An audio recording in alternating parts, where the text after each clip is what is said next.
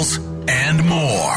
Wicked's World on Laser 103.3. Powered by SNC Automotive, your best option for remote starters, online at scautomotive.com. The last game of Super Wild Card Weekend last night, Monday Night Football, it was all Cowboys. Good protection, and the pass wide open. Touchdown Lamb. A total breakdown in coverage.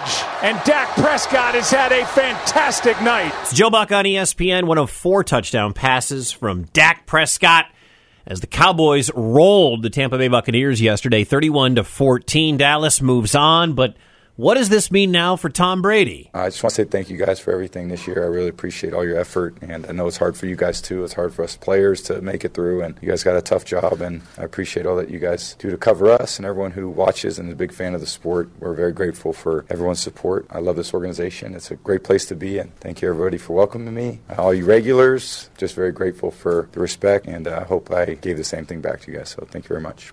I gave that same speech the last night I went to the bar before the kids were born. All you regulars, just thank you for showing me respect. Some people think that was a goodbye Tampa speech. Some people think that was a goodbye NFL speech. Brady will take probably a month to figure it out. He did lead the NFC in passing yards this year, threw for over 350 yards last night, 2 touchdowns in the loss. As for next weekend, a lot of Chiefs fans around here. Chiefs and Jaguars, early one on Saturday. Giants and Eagles, the late one Saturday night. Sunday, Bengals, Bills. Remember, that was the matchup in Cincinnati when Damar Hamlin got hurt. I believe he will be in the building for that one.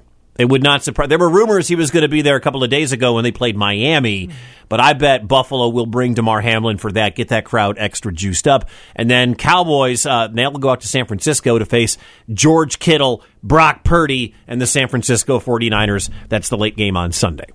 Wicked's World, powered by SNC Automotive, your best option for remote starters, online at scautomotive.com.